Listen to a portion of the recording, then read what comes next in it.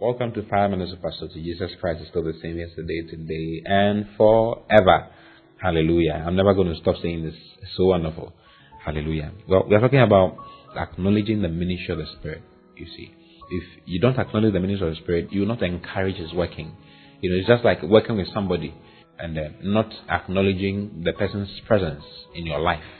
When you see him, you just pass by and you don't say anything to him.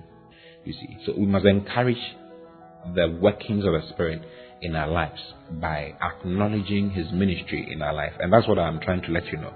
If you read in Philemon 1 verse 6, Paul mentions that he says, I pray that the communication and the sharing of your faith might become effectual or might become effective by the acknowledging of every good thing that is in you in Christ Jesus. You see, and one of the good, beautiful things that are in us by virtue of we being in Christ Jesus is the Holy Spirit. The Holy Spirit is a person in our lives. Hallelujah. You see, and He has a ministry. He has a ministry in our lives. One of His ministries in your life is to bring the fellowship of the Father and of the Son into your life. You see, He's there to communicate the fellowship or the oneness, the sharing in. He's the one who lets you know God. He's the one who lets you know God the Father and God the Son.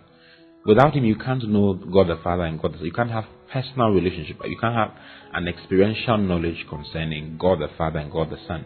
You see. So when you read in 2 Corinthians chapter 13, from verse 14, Paul says that I pray that the grace of the Lord Jesus Christ and the love of God and the fellowship of the Holy Spirit be with you all. Amen.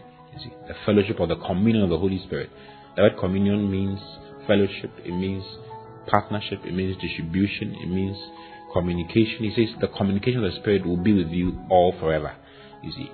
So the Holy Spirit is in your life to communicate with you. You see, and his communicating with you is to communicate the glory of God into your life, the love of God into your life, the grace of the Lord into your life. This is what He's there for. You see, so you must acknowledge the fact that the Holy Spirit is in your life and that He's there to bring you into fellowship with God the Father and into fellowship with God the Son through the fellowship of the Spirit. You see, when you go to 1 John chapter 1, okay, I'm reading from verse 1.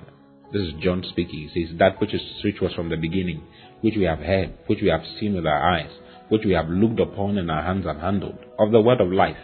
And it says, for the life was manifested, and we have seen it, and bear witness, and show unto you that eternal life, which was with the Father, and was manifested unto us. John had a close relationship with the Lord. He knew God, he knew Jesus Christ for himself. He called himself the disciple whom Jesus loved. That was his personal revelation concerning Jesus. Then verse 3 says, that which we have seen and heard declare we unto you, so that you may also have fellowship with us. Then he says, and truly our fellowship is with the Father and with the Son, Jesus Christ. You see, he says our fellowship is with the Father and with the Son, Jesus Christ. How do you get into fellowship with the Father and into fellowship with the Son? You do so through the fellowship of the Spirit. You see, because the Spirit of God is there to bring you the fellowship of the Godhead, to make you know God. It's not enough to read about God. You see, it's not enough to read about God. You can know about God. But knowing about God and knowing God are two different things altogether. The Holy Spirit is the one who helps you know God. You see, go to John 16 verse 13. It says, howbeit when He, the Spirit of truth, is come, He will guide you into all truth. For He shall not speak of Himself, but whatsoever He shall hear, that shall He speak. He will show you things to come. So the Holy Spirit doesn't even talk about Himself.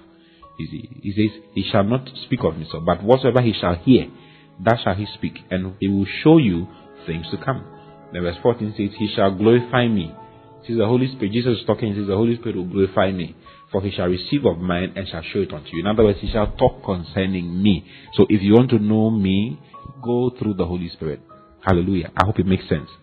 He shall glorify me, for He shall receive of mine and shall show it unto you. Then Jesus said in verse 15, all things that the Father has are mine. Therefore said I that He shall take of mine and shall show it unto you. So the Holy Spirit takes the things of the Father and takes the things of the Son and shows them to you. He's the one who lets you know the Father and lets you know the Son. So acknowledge the fact that He's in your life. Acknowledge His ministry in your life. Fellowship with Him. How do you fellowship with somebody? By sharing and talking with Him. You see, tell Him your problems. Tell Him your challenges. Tell Him about your successes. Tell Him about what you want to do with yourself. You see, talk with Him.